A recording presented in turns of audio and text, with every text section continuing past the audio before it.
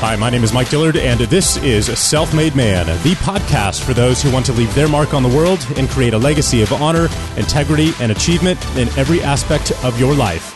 I'm glad you're here, and once again, it is time to forge your destiny.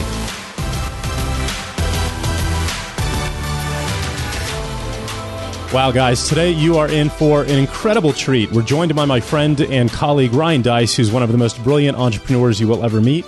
Ryan is the founder of digitalmarketer.com, and today you're going to hear the behind-the-scenes story of how he saved that company from imminent failure and then turned it around into a $1 million per month membership platform.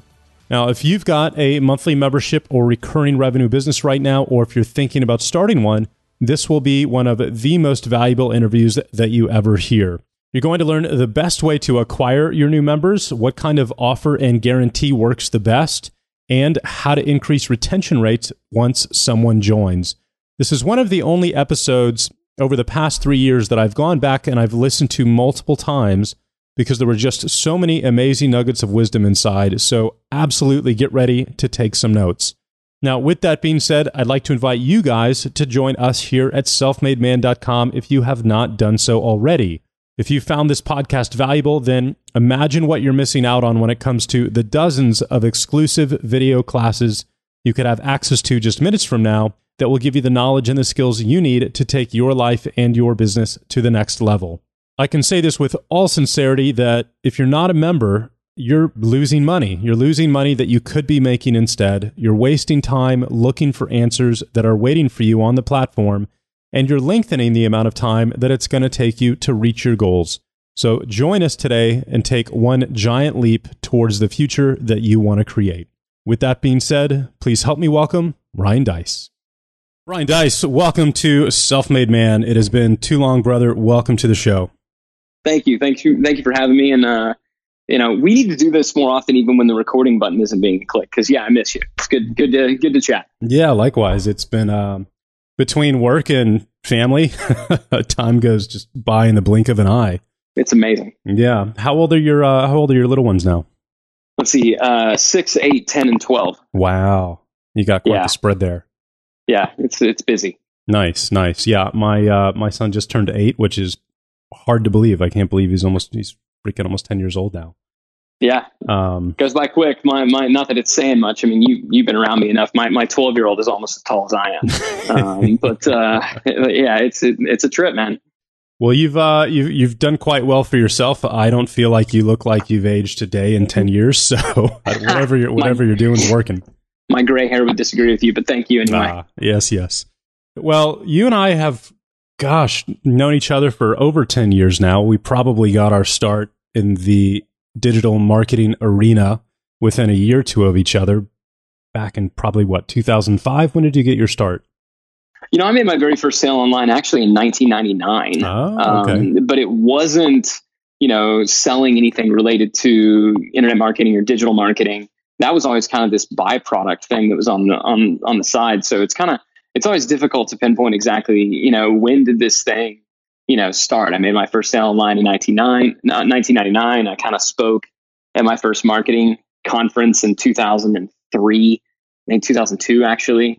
I was selling stuff back in the early 2000s, but digital marketer really wasn't formed until 2011, 2012 kind of was when digital marketer came into existence. So, it's one of those things where it's been, I think, like a lot of entrepreneurial journeys, right? It's been a series of stutter steps and false starts. And that was a stupid idea that kind of brought me here today. So yeah, it's hard to pinpoint that first starting moment. Yeah, no, that's amazing. And I want to give some people some context who might not be aware of you and your story. So where are you guys today? What's the size of Digital Marketer? Give us some context, and then I want to rewind the clock and go through how you've built what you've built. Yeah, so Digital Marketer today is around 50 people in terms of employee size. I don't like to give exact revenue numbers, but I'm a pretty private person. But I can tell you, we're in excess of 8 figures in terms of ARR, so in terms of our annual recurring revenue. So doing well. We're profitable. Have been really since the beginning. Had to be, because didn't have any outside investment or anything like that. Digital Marketer is one of the companies that's kind of in a broader portfolio of companies that my partners and I own. Digital marketer, I'm the CEO. That's my day job. That's the office that I go to Monday through Friday. But it's always been the case, and you know this because you've watched it as this kind of thing was born and came into existence. We've always had different businesses that we were running, and I think that's partly what's given digital marketer an edge over the years. Is we were doing this stuff. We were out there in the trenches marketing in a lot of different markets, B2B, B2C, information, software, even some brick and mortar companies. So we've always had a lot of different companies, under our portfolio of brands. And really, digital marketer has been the beneficiary of all that intellectual property, of all those that, the wisdom and the ideas that's been created in the aggregate by all the smart people that work for all these different companies. And then I kind of get to stand there and, repeat all the smart things that other people say and for better or worse, take all the credit for it. And so that's kind of give you, I guess, maybe a 30,000 foot view of, of where the company is today and how digital marketer kind of fits within that. Now, when you say you've got 8 figures of annual recurring revenue, what's the primary source of that? Our main subscription product is called Lab, Digital Marketer Lab, and that's it's a membership program where people get access to premium content. They get access to a community. They get access to weekly calls and things like that we do. There are 3 different levels of Lab, anywhere from around $40 a month up to around $300 a month. The different pricing, it has to do with increased levels of access, additional premium content, things like that. And, we're well in excess of 10,000 members across that platform. So that particular product is very successful. We have another product, a digital marketer, called our Certified Partner Program that really is for agencies. So agencies that we certify and we equip with the tools to get more clients and serve those clients. That's at around, that's $995 a month. And then we also have a premium level of digital marketer called HQ that is designed for team training. So this is, for larger companies that have larger sales and marketing teams that want to really be able to get kind of customized training for their teams. That's HQ. And we did that purposefully. We started with who's out there? Who are we serving?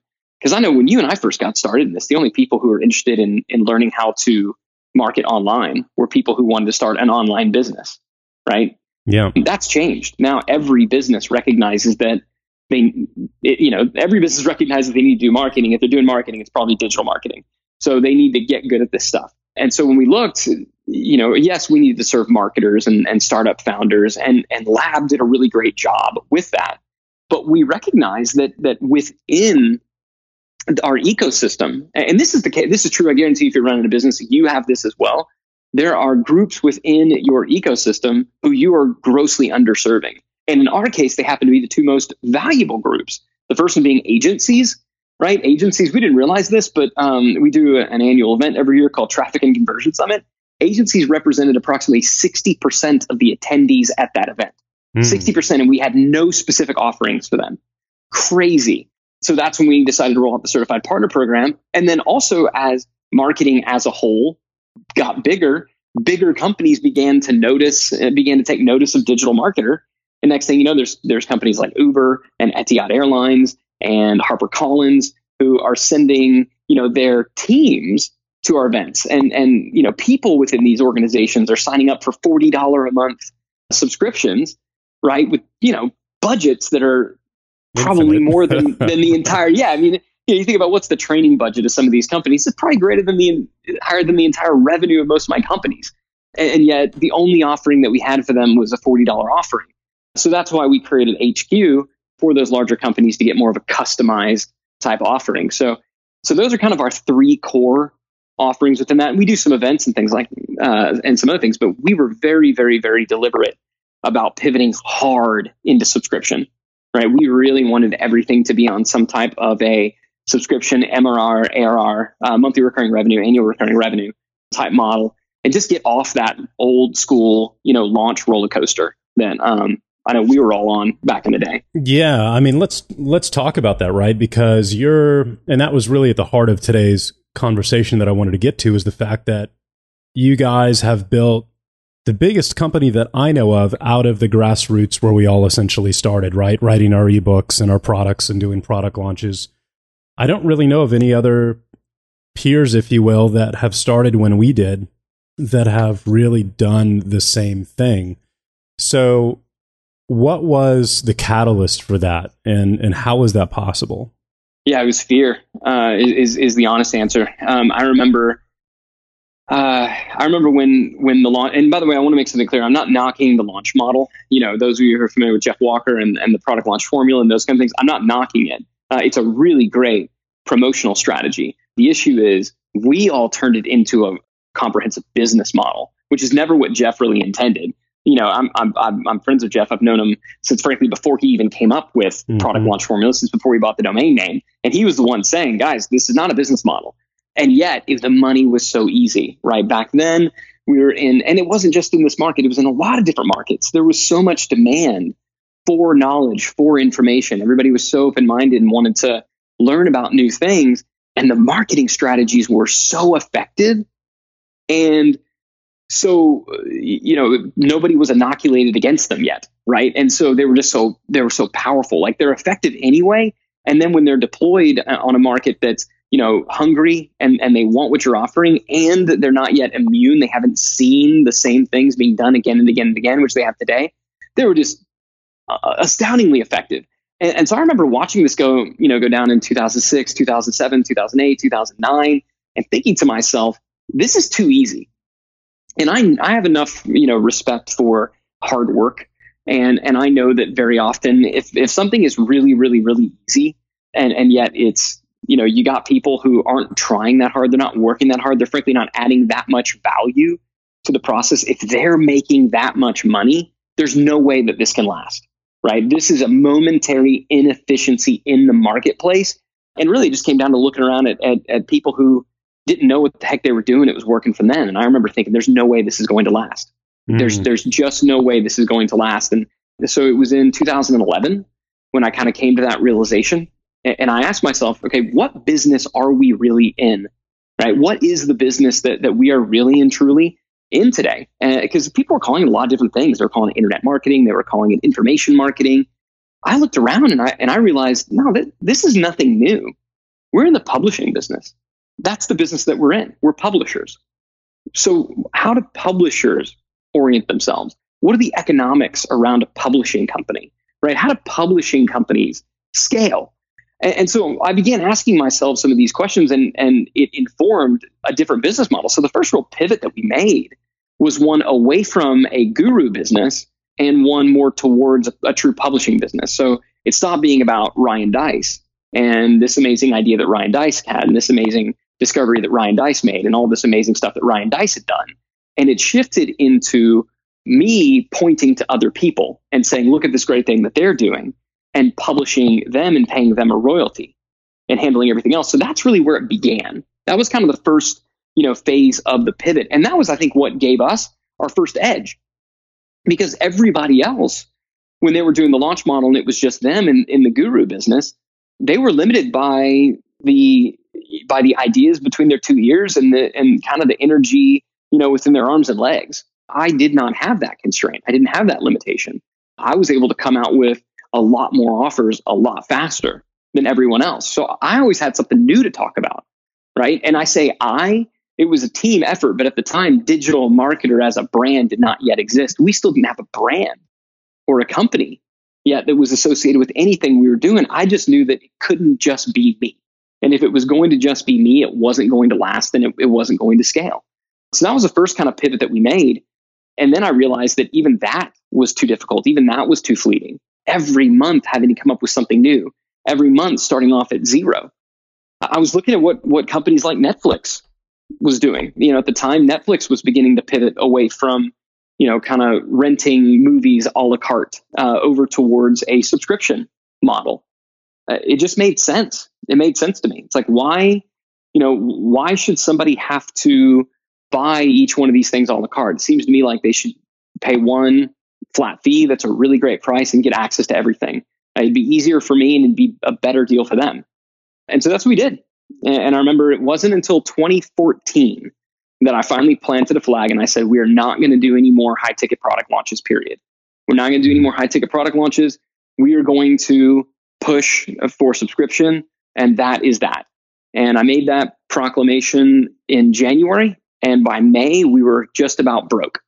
I mean, that was one of the hardest pivots, one of the hardest shifts that we've ever made. I mean, we almost ran out of money. It was a very difficult thing to make because, it makes sense now, but when you shift to subscription, you take the lifetime customer value and you realize it 5 years. Yeah. You realize it over a longer period of time. Now, what I now know for an absolute fact is that the LTV is higher, right? The LTV is much higher. You do make more money than if you just charge, you have somebody buy this $2,000 thing from you. And that seems hard to believe, but when you factor in, refund rates and, all the hassles around, selling the really, really high ticket, only selling the high ticket to the people who aren't ready to buy the high ticket, that becomes an issue. But making that shift, from the big ticket sale to the subscription was painful. It was very, very painful. And what's nice is I know now I'm not alone. Companies like, Oracle and SAP, they really weren't able to respond when Salesforce came in and this whole SaaS movement emerged, right? It caught all these big, massive companies flat-footed, and they couldn't respond because their economics were such that if they didn't get that big payday up front from that customer, they couldn't afford to exist. And that's why ultimately they lost. And fortunately, we were at a point, as a company where we weren't yet that big. We could sustain, we could tighten our belts a little bit and make it work. But boy, it was tough. And I didn't draw a paycheck for the bulk of 2014. It was a tough year, but ultimately it wound up being the right decision. What was the key to getting momentum on the membership? Because I'm asking these questions at this point really selfishly because I'm doing the exact same thing, ironically, for the same reasons. So, a couple of years ago, I was like, I'm completely tired of doing the guru thing. Like, this is unsustainable. It's a treadmill you can never get off of and that never ends. And at the end of the day, you're building a business that you can't sell. So it's just a high paying job. It's great. You can make a lot of money, but there's no end to it. And so that's when I was like, I'm going to build Self-Made Man. I'm going to build a lifestyle education company for ambitious men. And we built the platform over the course of the last 2 years, basically. And then launched this year in March. And I'm doing the exact same thing. I'm shining the light on all of the other smartest people that we know, right? And essentially letting them be the instructors. So that's the same kind of plan that I have, but from a business model perspective, our basic membership is $19 a month, $97 a year. You really can't acquire any significant amount of customers without going into the red at that point, right? So did you guys take us through your acquisition process on making that transition? Is it you've got your free trial that goes through 3 or 4 upsells? What did you do? Yeah, so we were fortunate in that when we made that pivot, we still had our list, right? So we were able to go out to our list and say, hey, we're changing things up. Instead of having to buy these things a la carte, we've now loaded them in one membership area. And that's literally what I did at first. That's Lab now. Everything's been redone. They all follow a particular formats, right? Whether it's an execution plan that's this kind of step-by-step checklist style training or an actual, certification style training. Like they all have follow formats. At the time, literally all I did was take everything that I had for sale. I stuck it in one members area, slapped up a login form, and boom, there's Lab. Right. It was pretty bobo, but it worked. It was good. So what we were able to do at first was go out to our existing audience and say, look, here's this new thing, Lab. And some people bought, and that was great. It wasn't enough. So I'd say the first thing that you need to do if you want to make that transition is you really need to cut back on your fixed costs. I mean, you got to get your costs as low as possible because you got to know that when you do it, you're gonna, your income the next month is going to go down. And so I'll tell you, I don't talk about it very often, but one of the first things that we did before we made that pivot is we looked at all of our expenses, including payroll, and we said, what can we live without? And we had to let some people go. People that were good people and, they hadn't done anything wrong. We just knew that we couldn't afford them as we made that transition. Able to find, jobs for some of them. And some of them actually wound up coming back and working for us. Some of them shifted to other companies that we had. We were able to find a place for them in other companies. and some of them we just had to say bye. But we knew then that if we brought the same overhead that we had into this new model, we would maybe have 60 to 90 days of savings. Mm-hmm. And if we couldn't get it around then, that just wasn't enough time.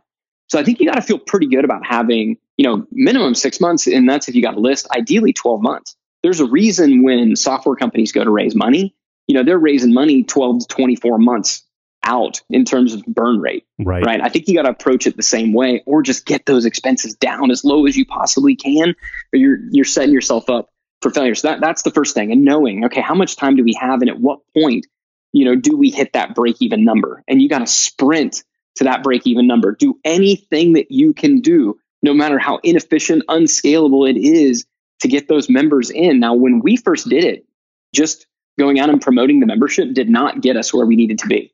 And it freaked me out because I assumed that it would. Yeah, no, I had a similar experience, and I think selling a membership these days is tougher than it used to be because there's a lot of them available, right? And I think that's exactly what we realized. The big secret to selling memberships is you don't sell membership. Mm-hmm. So we're out there trying to sell lab. We're basically trying to tell people, you need to sign up for this membership. And I call it, you ever seen the movie Napoleon Dynamite? Mm-hmm. His friend runs for student council president, Pedro, mm-hmm. and his slogan was vote for Pedro and I'll make all your wildest dreams come true. That's kind of what we do with memberships, right? It's like, join this membership and we'll make all your wildest dreams come true. There's no specificity whatsoever to anything. And there's nothing for everybody to grab hold of. They have to believe in the core premise, which is usually a very kind of high level thing, right? They have to believe that I just need to be a better digital marketer in all aspects of digital marketing, which is only never how people approach a problem. What they say is, I don't know how to do Facebook ads. I need to figure out how to do Facebook ads. So for me, it was a pit of frustration. I said, we got to generate some revenue. We got to make some sales. So I'm going to take one of our better selling products and I'm just going to run a flash sale on that product just to generate some income. And I'll tell people, who buy, oh, by the way, if you like this, there's a whole bunch more trainings like it. You could sign up for a membership then. We sold more people into our membership by offering that standalone a la carte product mm-hmm. than we did direct selling the membership itself. In other words, moving the membership to second base and getting somebody to make that initial purchase.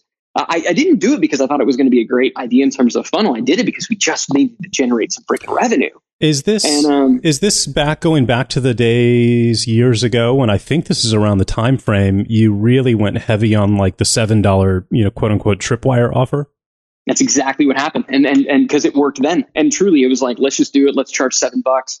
Hopefully we can sell, 500 of these things and generate enough income to kind of get us through the next little bit. And we saw all of these people sign up for the membership. And so the key to selling membership is not selling membership. The key, if you want to sell membership, if you want to build your membership program, is to upsell it after you've already solved a very specific want or need. So that's when, now it became about, okay, what can we splinter off and sell separately? It didn't, it got me back into the mode where I was having to come up with something new to sell all the time, but it became more formulaic. Right. It became very, very, very formulaic. So now it's okay. What little chunk from the membership can I splinter off, sell for $7? Say, by the way, if you like this thing for $7, we got 20, 30 more things just like it. You could sign up today. It's just $40 a month. And that still wasn't enough at the time to cover our acquisition costs. So then we put in a profit maximizer on the end where you could get, a really, really expensive course for $300. And between all of those things, the front end sale, the first month payment on the subscription, and that profit maximizer, all those things were enough for us to be able to acquire customers at break even or better. And when that happened, that's when we were able to ramp up advertising. That's when we were able to really scale everything else. And that's when we very, very quickly went from around 1,500 members to north of 5,000 just by keeping that flywheel going. Right. Very cool. That's some great insight into the process, because the economics today, especially now with the way things have shifted with Facebook ad costs over the last, let's say 12 months, it's definitely changed the economics of just internet marketing in general. It has. Yeah, it definitely has. And I'll tell you, we've now gone the opposite direction, because what we found is, once we got it to work, we found that the upsell take rate to our subscription, to our membership, was beginning to taper off, right? It started off really strong, and then other people started to model it. And, anytime you scale, things get worse, right? You're going to start advertising, you're going to start your marketing in your inner circle, right? And then you're going to go a little bit wider, and then a little bit wider. And every time you go out another concentric circle, the lead quality goes down. Like the traffic quality, inherently, it's going to go down. With scale, you're always spending quality to buy scale. And so each time we scaled, it performed a little bit worse and a little bit worse. And so that's when we made the decision, hey, what if we switch from asking them to give us, to buy the subscription today? What if we switch to a trial? And so we changed it up to $1 trial. We've since changed it up from $1 trial to a totally free trial. Now at Digital Marketer, we don't even have the third base upsell, because we found that it's actually better to utilize that real estate to try to get somebody to ascend and upgrade immediately. So now, instead of trying to sell them something different, the upsell is, hey, what if we send you this, this book and a t-shirt and your new member welcome kit if you go ahead and upgrade today, and if you upgrade to annual, then I'll sign the book, right? All of those things combined generate way less money on day one than we used to generate, but they generate far more members who stay a lot longer. So the name of the game is always, how do we reduce friction through the membership buying process? Like, how do we get that as low as possible without going broke? And now, fortunately, we're at a point where we can afford to wait 4 to 6 months for these, for the membership to ROI. In the early days, no freaking way. We'd have been broke before then. Yeah. So yeah. How, what would you give people as a benchmark to shoot for their customer stick rate, right? Like average customer lifetime on a monthly subscription. Traditionally, 10 years ago, 6-7 years ago, we would always just default to like 3.5 or 4 months. I don't know what you guys would use today, but are you looking at twice that, 3 times that? What's a good reference point for people to shoot for? Yeah, so that type of number, that's always difficult to calculate because it's always changing, right? Yeah. In terms of how long do they stick. And yeah, I remember that. I still have no idea where those numbers even came from, right? 3.5, 4 months. It's something that we all just universally agreed to, and there was no reference to whatsoever, right? And I can tell you, if your average stick rate is only 3 to 4 months, there's probably a problem there. So for us, what we look at is the metrics that we're really paying close attention to is we obviously want to know, what's the conversion rate? Like how many people who purchase a front end offering? Because incidentally, what we do today is still the exact same thing that we did before. Mm-hmm. We are still out there selling, doing $7 flash sales and execution plans, upselling into Lab. We're doing $95 flash sales on certifications, upselling to Lab Plus. We have our one-day live workshops that upsell into Lab Elite. The model has not changed, and it just continues to work again and again and again. So we're obviously looking at, what's the front end conversion rate of that tripwire, of that kind of entry point offer? Then what's the conversion rate of the people who purchase to the people who take a trial, right? So what's the trial take rate, conversion rate? We really love for that to be north of 30%. In reality, 10 to 15% is what we see more times than not in the aggregate. Okay. Because a lot of times, especially when you're going out to your house list on a lot of these things, they've seen these offers. Mm-hmm. They've made a decision about it. So it's going to bring it down. But in the beginning, 30 to 40% trial take rate is, really would be a good solid target for it. Now we're going to say, okay, what percentage of the people who take a trial are going to roll over and actually become a full member and get billed at least once? Where we're targeting there is north of 60%. We have been as low as 30%, right? And that was when we realized, whoa, we need to shift our focus from trying to generate more money from these people before they've even experienced anything with membership, to trying to get them to upgrade and actually consume and get value. Activate, yeah. Yeah, let's get them actually activated. Let's not distract them with something else over here. So north of 60%, and if you can be north of 70%, you're going to be in really good shape. The numbers are likely going to work out. Then after they have successfully rebuild one time, we're going to say, what's our average monthly churn? So when we calculate churn, we are looking at churn of subscribers. So a lot of times when people are looking at what's your churn rate or what's the average stick, they're factoring in people who are in a trial and never rolled over. Yeah. You got to take those out. They're not yet members. It's a fundamentally different kind of thing. And from a monthly churn after somebody has been billed, we have been north of 10%, and I'll tell you that's a problem. If every single month you're losing more than 10% or more of your subscribers, then yeah, you're looking at an average stick rate after trial that's probably going to be really, when it's all said and done, 6 to 7 months if you're lucky. Right. It could be even worse than that. We really we want to be sub 4% a month on the information side. It's not easy to get there. I'll tell you, especially at scale, you're doing a lot of work on the merchant account side, and you're doing a lot of work with subscription updaters and different solutions to make sure, because a lot of times, a lot of your churn is involuntary. Expiration it's not dates. people canceling. Yeah, it's those kind of things. And so having a merchant provider that has these credit card updater functionality, Stripe has some of them built in. Vantiv, which is one that when you're doing kind of in excess of 10 million, you can get into. Prior to that, it's harder. EasyPayDirect.com. And these are all just ones that we use. I'm obviously not, I don't get any compensation. I'm just, because I know people are going to ask, okay, how do I do that? But EasyPayDirect.com, they've got some good credit card updating functionality built into their merchant platform. So, kind of between those three, that's when you get to that. But you really want to be sub 4. And you think about it, you do the math. When you're sub 4%, your average stick rate in terms of how long are people going to stay, it's 8, 9, 10, 12 months.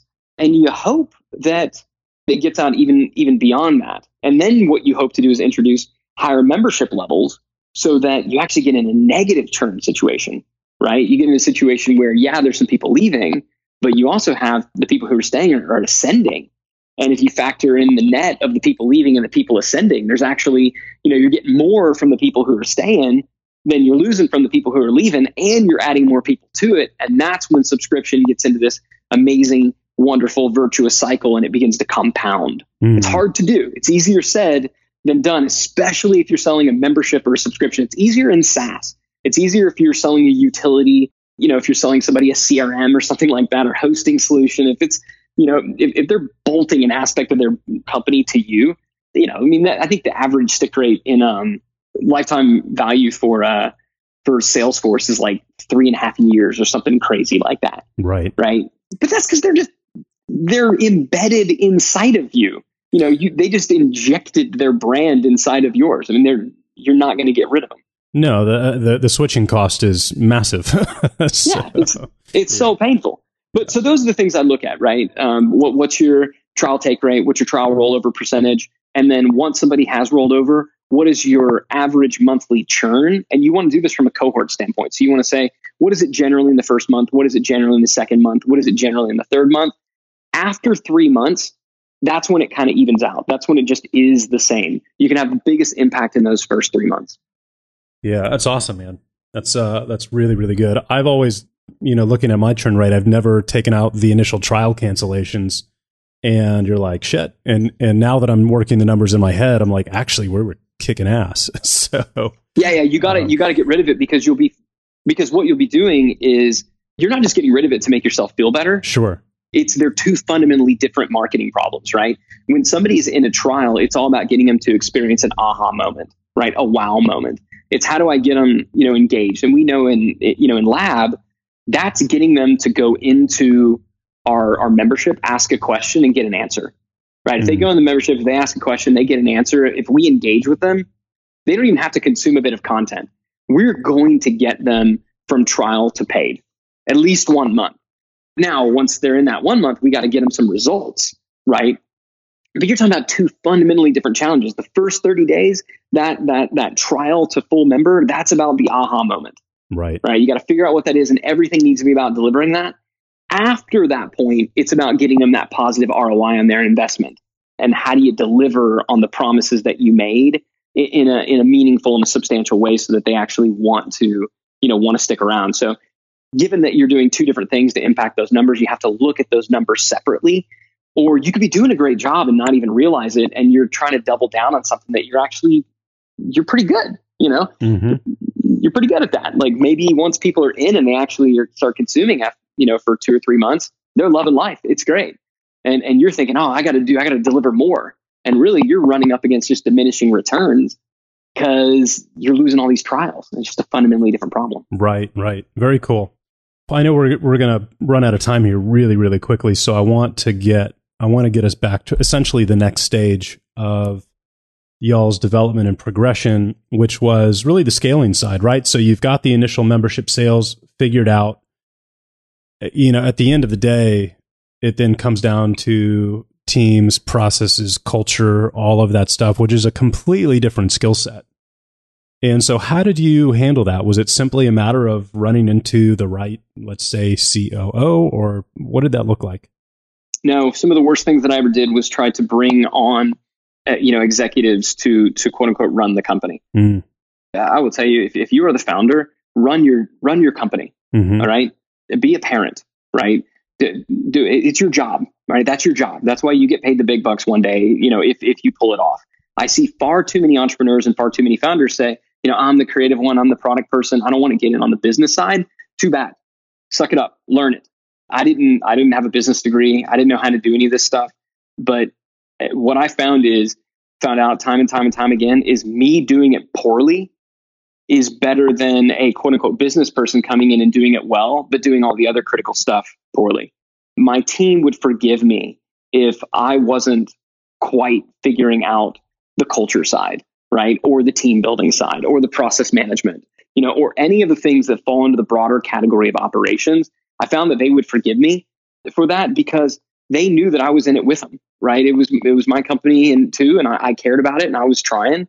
But if I brought somebody else in, then people generally felt abandoned and that's when they were gone. I'm not saying there isn't a place for it, but I don't think that comes until you're well into, if you're going to say kind of that first stage of a company is finding product market fit, right? Seeing if it happens. And then you've got, now what we're trying to do is we're trying to get to a predictable sales rhythm, right? Where things are rocking along. Then you get to a point when you're like now maybe at 50 something people, right? When you get north of 50 people, that's when you could perhaps bring in the professional management if you want to. But I think if you do it prior to that, it's not going to go well. I've never really seen it work well for me. I haven't seen it work well for others. So it definitely wasn't coming across the right person. It was coming across in the right books and just doing it the wrong way and going back and try again. I remember I thought all the culture stuff was stupid. I thought that was something that big dumb companies did. I remember after having a pretty big win, we succeeded. We hit a big milestone. I think we hit a big member milestone. We were really excited. I was excited. We were able to make payroll. Life was good. I was able to breathe a little bit. And somebody on the team came to me. It's like, why are we doing this? Like, what's our purpose? What's our mission? Truly, it's about more than this, right? We achieved this goal, but now what? And what I wanted to say is, screw you. We're doing this so that I can eat, you can eat too. But I knew that wasn't the right reason, right? There has to be more than that. And that's when Digital Marketer really found its mission of doubling the size of 10,000 businesses, right? And so, we started from that. I remember having personnel issues, people acting in ways that, that just, they weren't right. And I didn't know how to say, that's not how you're supposed to behave. And like in my own home, at least I can point to the 10 commandments in the Bible and be like, this is how we act here. I can't necessarily do that at work, right? So we created our own commandments in the form of our core values, right? So it came out of there. All of these things happened, over time, but the information's there. You read Good to Great by Jim Collins, it's all there. The idea of a BHAG and, core values, it's all there. And so generally I was fortunate to find the right books at the right time. I will tell you, don't overcomplicate this when you are growing your company. There are 3 chunks to every business. There's the product side, there's the revenue side, and there's the operation side. And most founders are going to start out either on the product side or on the revenue side. So you're either going to be the product person who comes up with the idea, or you're going to be the product person who kind of comes up with a idea, but or you have somebody else who comes up with it, but you're way more on the revenue, on the sales and marketing side. Know the area where you're going to live. Okay, that is your job. But as a founder, as someone who's starting something, you have one of those 2 jobs. You're going to need some help on the operation side, but that can usually be done with, good accountants, good bookkeepers, maybe an office manager. That can be done in the beginning with lower level folks so you don't have high level problems yet. Like, get help in the area where you need help. So I'm more of a sales and marketing, more of a revenue person. I knew that if digital marketer was going to scale, we were going to need product help. And so I looked everywhere and I searched far and wide to find a great product person. And I found him in Russ Hinneberry. And Russ came on board and I said, Russ, I need you to make lab great. I need, I need lab. It's kind of the smattering of information. I need stuff distilled down into, step-by-step checklists. I just need you to go in and make it happen. And he did, right? What I found that most founders try to do is they want to find someone like them. They want to find somebody who can do it all. They want to find somebody who can, be their boss so they can just do their one thing. You are in charge. You are the leader. Do not abdicate an ounce of responsibility for this. That's a coward's way out. All right. You are the leader. Find somebody to do the thing in one of those two categories. So I'm making it really simple for you. It's a binary choice. You either need some help in sales and marketing, or you need some help in product if you're the person actually building, and doing the product. But go out there and get somebody to do that. Usually you're not talking about paying these people, a great one in either one of those areas coming in at a company is going to probably make six figures, but they're not going to make multi six figures. Right. Give them upside. You don't have to make them partner or anything like that. Not yet. And save the operation stuff and the business management until the business, becomes a city. Very cool. That's, I love how simple you've distilled that down into just, hey, three things. You fill one, find the other two. That's all you got to do. Well, and one of those three, the ops one, can wait. Fill that with an office manager and a good bookkeeper. Right. Super helpful. Super helpful. When it comes to maybe some of the bigger mistakes that you guys have made along this path, what would you say were the biggest? Most of them are going to fall in the categories of either poor cash flow management or allowing the wrong person to linger in the wrong role for too long. I can tell you that almost everything that we've done, we knew that somebody wasn't a fit, but they were a really, really, really good person. And we just let them sit there and fail. And we let other people we let other people watch us tolerate their inadequacies. And so we lost some good people as a result of tolerating people who weren't a fit. And at the end of the day, when we parted ways, everything was better and they were fine. And so just recognizing that, sometimes things just don't work out with good people. And it doesn't mean you have to be mean about it. And it doesn't mean you have to be cutthroat. Go to them and say, hey, these are the expectations. They're not really being met. Is it us or is it you? If it's us, talk to us. What can we change? If it's not us and it's you, then we really need to see this improved or you can't work here. I've unfortunately had to let a lot of people go in my career. Mm-hmm. It has been a long time since any of them were surprised. Right. And usually they come to us and somebody on my team who's following the process the right way and they opt out of the process. But I'd say letting those people hang on too long, it's mean to your company and it's utterly cruel to them, but also do just bad cash flow management, right? Not being clear on how much money do we have in the bank? How much can we afford to spend in different areas? I almost went broke because I forgot to pay taxes. It's stupid stuff like that. It's the stupid things that bring down smart entrepreneurs because smart entrepreneurs don't focus on that. They focus on the things that quote unquote matter, but you got to look at your cash every single day. If you're not logging into your bank account and looking at your cash every single day, you have no idea what the pulse is of your business every single day. Now, when you say log in your bank account, I'm assuming you mean, let's say your company's QuickBooks account or something like that.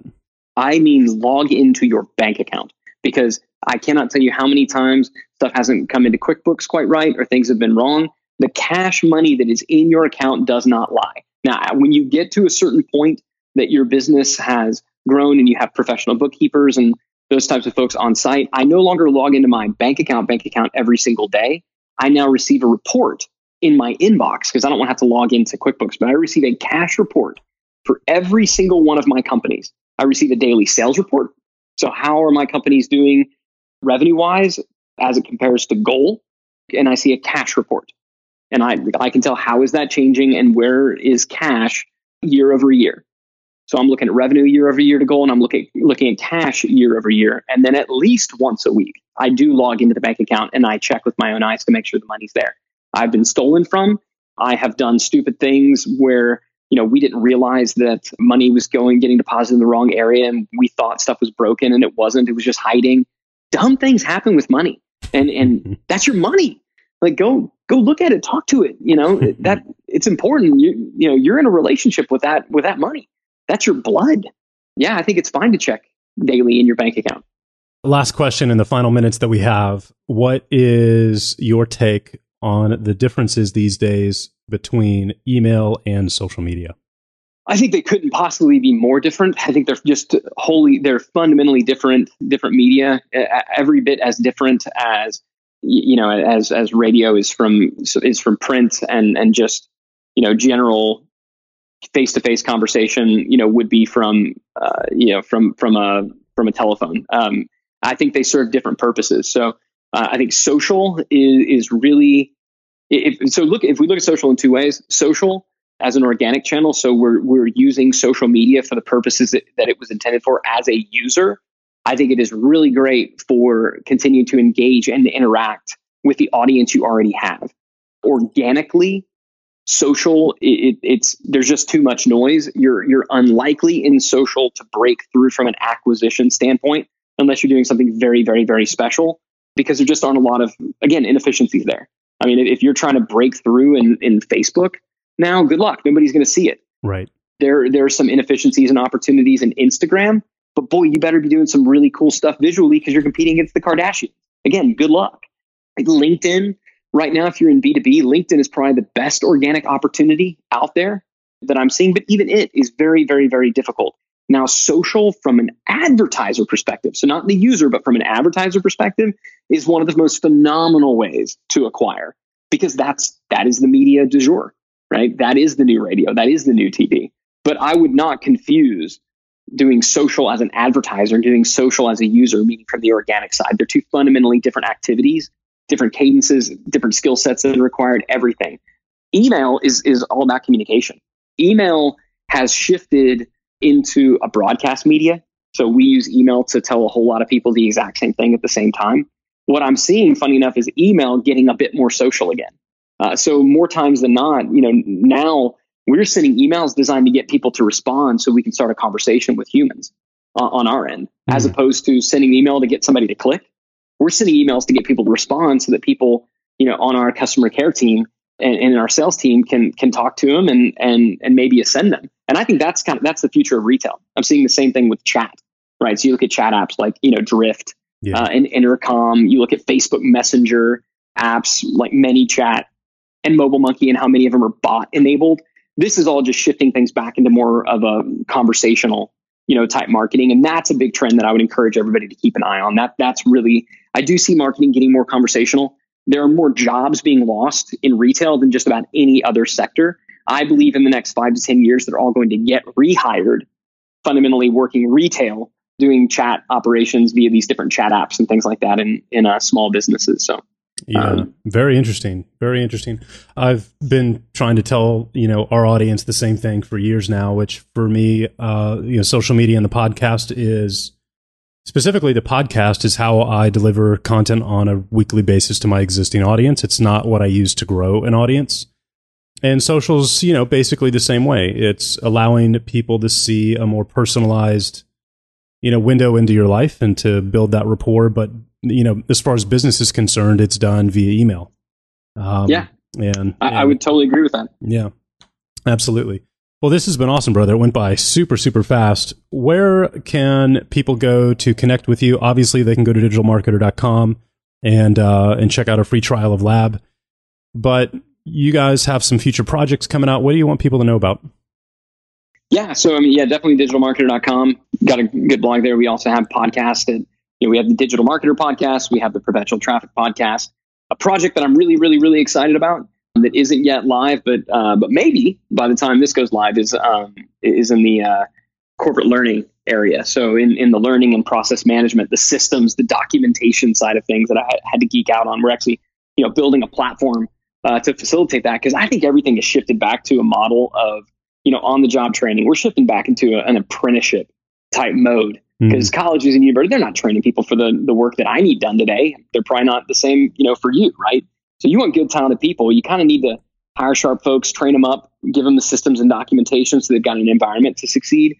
We're looking to build a platform and eventually a community to really drive that. And that's at praxio.com. So xio.com. That's kind of the next big project that I'm super, super excited about. That was birthed out of some of our efforts at Digital Marketer. So totally unrelated to some of the stuff we were talking about, but yeah, that's where I'm going to be spending a lot of my time and investing a lot of my kind of mental energy, and a lot of my content marketing efforts is going to be on that whole idea, right? How do we train people to do stuff that the university model is failing on? Yeah, no, it's critical, because that's, so much of our world traditionally is focused on customer acquisition and revenue, but nobody really ever talks about how to actually scale the business.